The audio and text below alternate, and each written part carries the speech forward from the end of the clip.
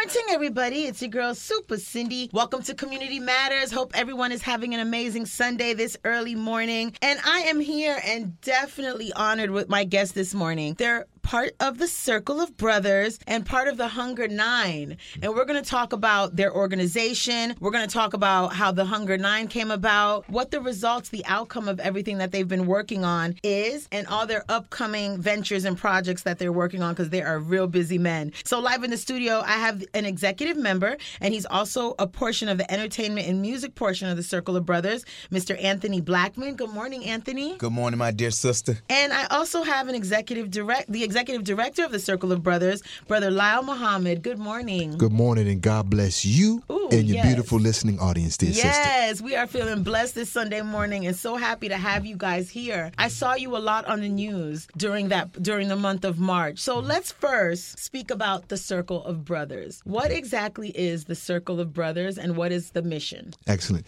We are officially known as the Circle of Brotherhood. Oh, okay. But we are a Circle of Brothers. Okay. And what makes us so unique is that we're a circle of brothers from all walk of life.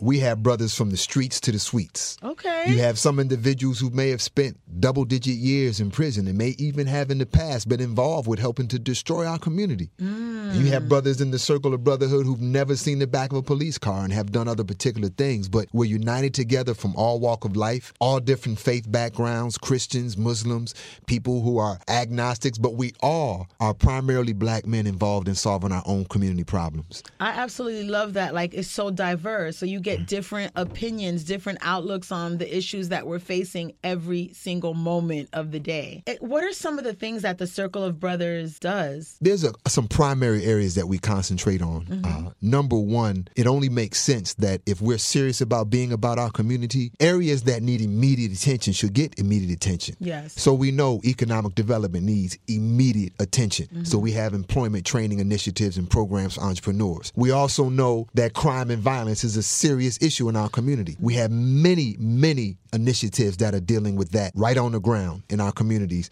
And we also deal with youth mentorship. Those are some of our primary areas that we're dealing with. But we're looking at a holistic approach to what we call community wellness. I love that. So I want to get to know the both of you a little bit more. I know about how many members are in the Brotherhood. Well, you know what they say, dear sister. They say those who know don't tell, and those who don't know don't ask. Right. But let's just say that we have a core group of individuals that have been doing some awesome work since 2012, and we have many supporters and brothers who understand the importance of our initiatives, and even some looks right now outside of Miami-Dade across the country. And I love that. I know that when you guys did the Hunger 9, it brought a lot of media attention from around the world to you. And that, even if they don't become, like you said, an official member of the Brotherhood, I'm sure it sparked interest in trying to help you reach the goals of all the things that you guys are working on. So first I'm going to start with Mr. Blackman. Yes, Anthony, ma'am. Tell me a little bit about yourself. Are you born and raised in South Florida? What is your background and what's going on? I actually was born in New York City, okay, and I was raised in Mobile, Alabama. Hello, how did you get from New York to Mobile? I'm going to tell you, it was a geographical change that I needed. I was fresh out of prison, October the 27th of 2000, for the second time. Ooh. And I knew that I needed to change, and I needed to find a new place where I can have a new beginning. And I just happened to pick Miami because I knew that the weather was nice here. So wait, so you were incarcerated twice. Well, like for the second time you're saying, were you incarcerated in New York and Rikers, or where were Alabama. you? I was on the chain gang in Woo, Alabama. in the hot sun. It was horrible. But I can tell you, I came across this book. It was actually the first book that I ever read. Wow. It was the autobiography of Malcolm X. Inspiring. And I was definitely 18 years old in prison on the chain gang. And that book started the transition of me becoming who you have before you right now. That is so awesome. And then from Mobile, when you were released from prison and you said, let me go relocate somewhere else, and you chose Miami? I looked in the newspaper for a job, which was my first time looking for a job. I was 21 years old, and it said free to travel, no experience necessary. I said, I'm the perfect candidate. That's me. And it happened to be a traveling sales job. Okay. And that's how I end up here. You grew up in New York or Mobile, Alabama. Okay, so you grew up in Mobile. What was your upbringing like that caused you to go the wrong path in your early teens and early 20s? Very good question. The problems in Mobile, Alabama is the same problem that we have in Miami, where a lot of the fathers are missing. My father wasn't there. When he was there, he was very abusive, and we was pretty much fending for ourselves. So I went where love took me, and that was drugs, alcohol, gangs, running the streets. And I actually, I like telling my testimony, and I'm glad that you asked because please share that. People need hope, and they need to know that people do change. And if you mess up, it's not the end of the road, and that's a message that I always try to push. Like, we all mess up to a certain degree, whatever our degree is, but you can always turn that path.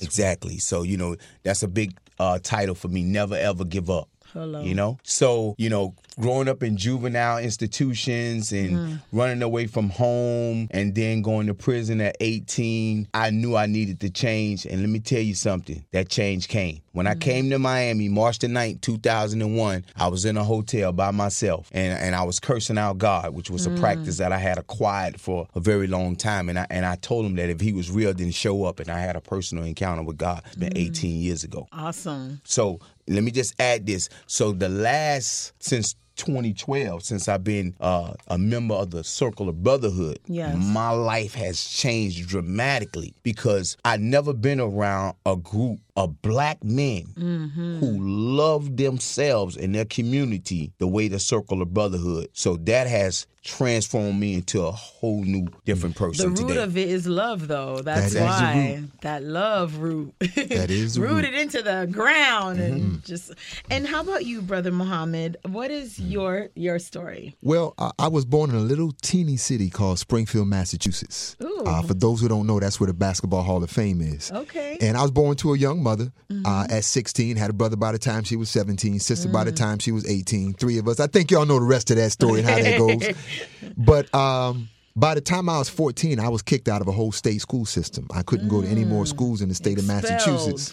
Period. So we had family in Baltimore, so we relocated to Baltimore, and I was raised up in the beautiful city of Baltimore. But that's not an easy city either, is it? To say the least. To say the least, but I wouldn't trade an ounce of that experience in for anything, nor would I trade an ounce of experience in my new Garden of Eden, known as Miami. And I've been here since 2007. God led and God fed, and been blessed to do this mighty work in terms of our community since a very young age. You growing up from a mother who was so young, a teenager raising kids, a kid raising kids. Right. How did that affect you? Like, did you take the wrong path, or were you trying to figure things out, or like, how was your youth? Well, all of the above, but when you're able to, number one, survive that and then look back into it, all the lessons were so necessary for the work that we do now.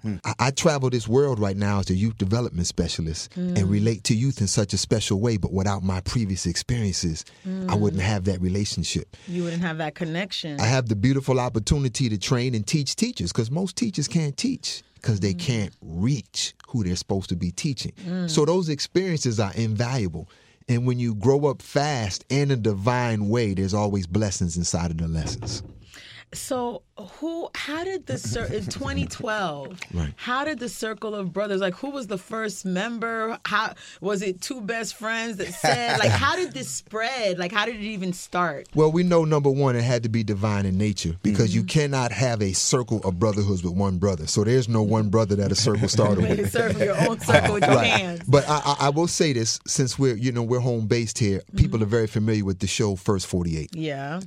There was a brother on that show by the name of Detective Ford, who'd been a homicide detective. Yes, I know Detective. I love First 48. Not the crime on it, but I like the... So 27 years into that, can you imagine what he's seeing on a regular and daily basis? And there was a series of murders of particularly young black men, and they weren't receiving the attention in terms of investigation or focus that was needed. He goes to then Commissioner Michelle Spence Jones. Yes. And says, I don't know what to do. She says, I don't know what to do either. But she said, I know who to call. So she called about 4 or 5 of us together, again, from many different walks of life, who were pretty much doing things in the community, but not doing anything together.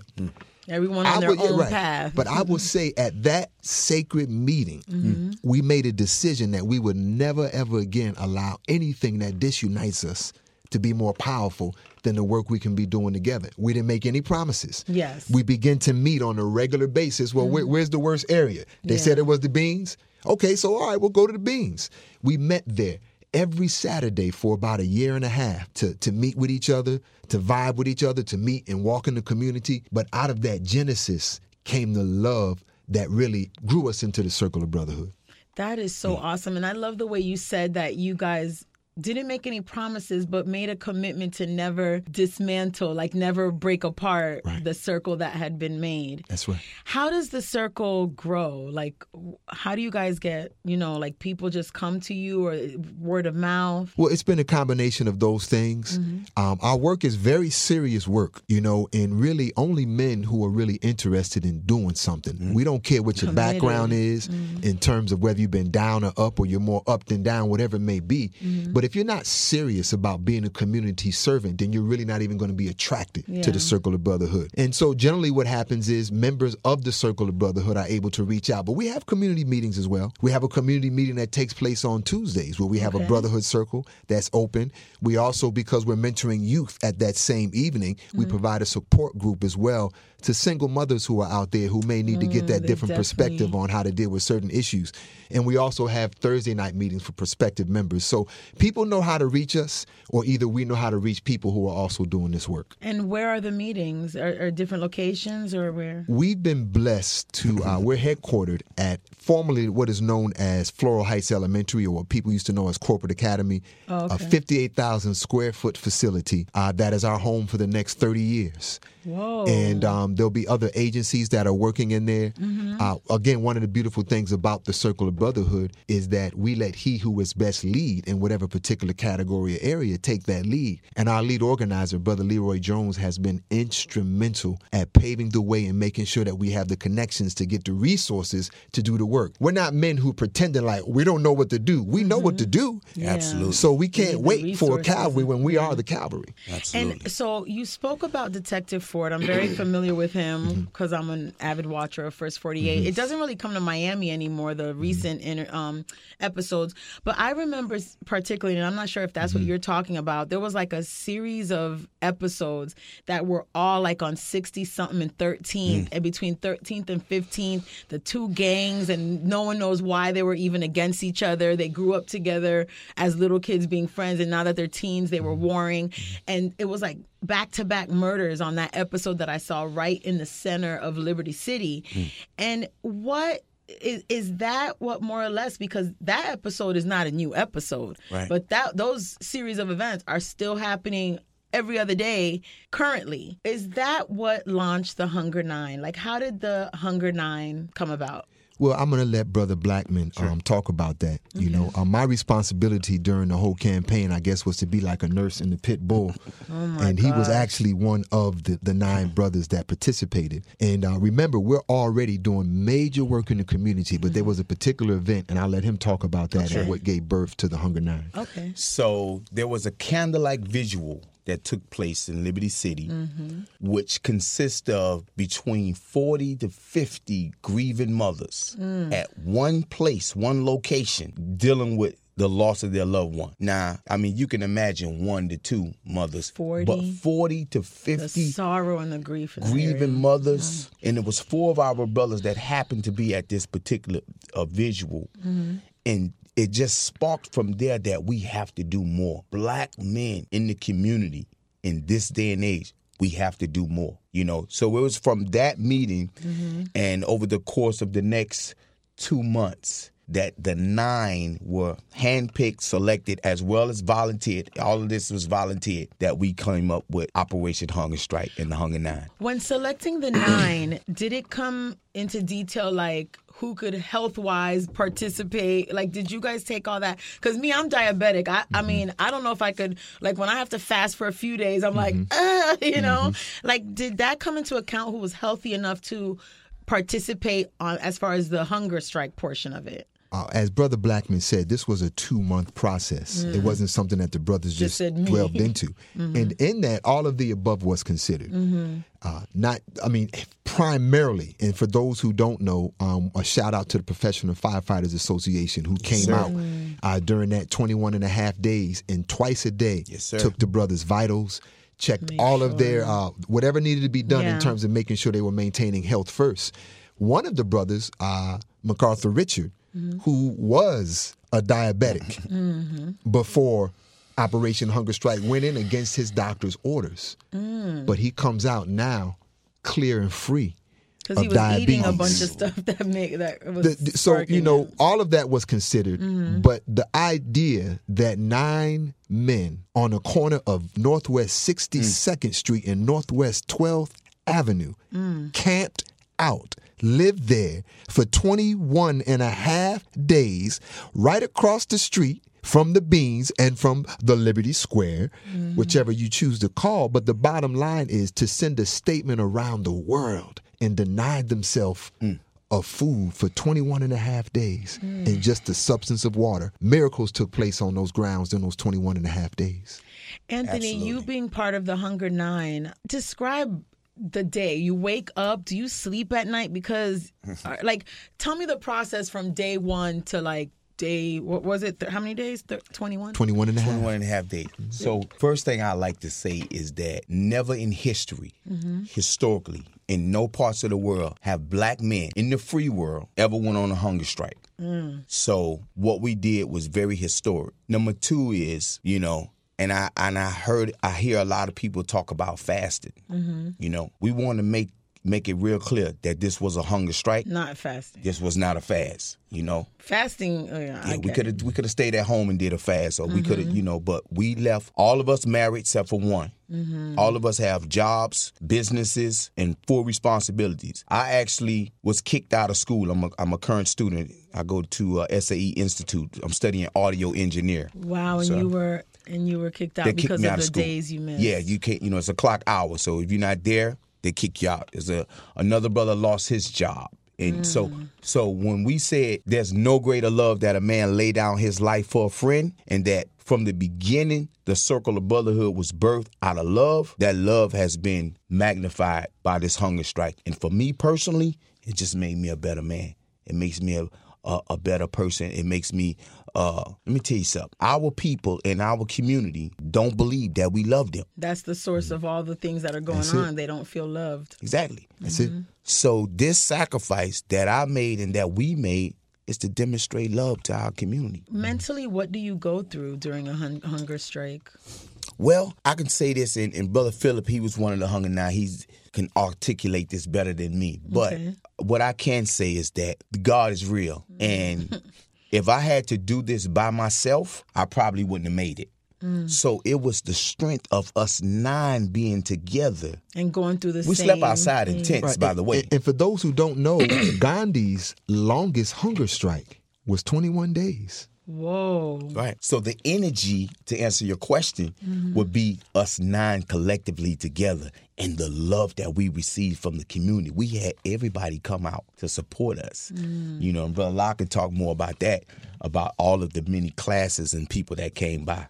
Children, I saw organizations. Yeah. It just give me goosebumps right now just thinking about it. That holy ground there laid claim through those days that we were there for the retraining of police officers on community relations, for perpetrators of violence in our community to be able to come out and be counseled and have some conflicts actually solved on those grounds, for grieving mothers who we forgot never ever really healed, but begin a healing process because they saw that their loved one wasn't lost in vain. People coming by to be educated, schools and classrooms from the university levels all the way down to elementary school. To truly understand. Right. It was very, very, very, very real, the educational experiences and transformations that took place on that hollow ground. And there were stories that went as far away as we found out to Asia. Whoa. So after the 21 days, sadly, a few days later, I think 1 or 2 days later, it started again. There was more teenagers killed.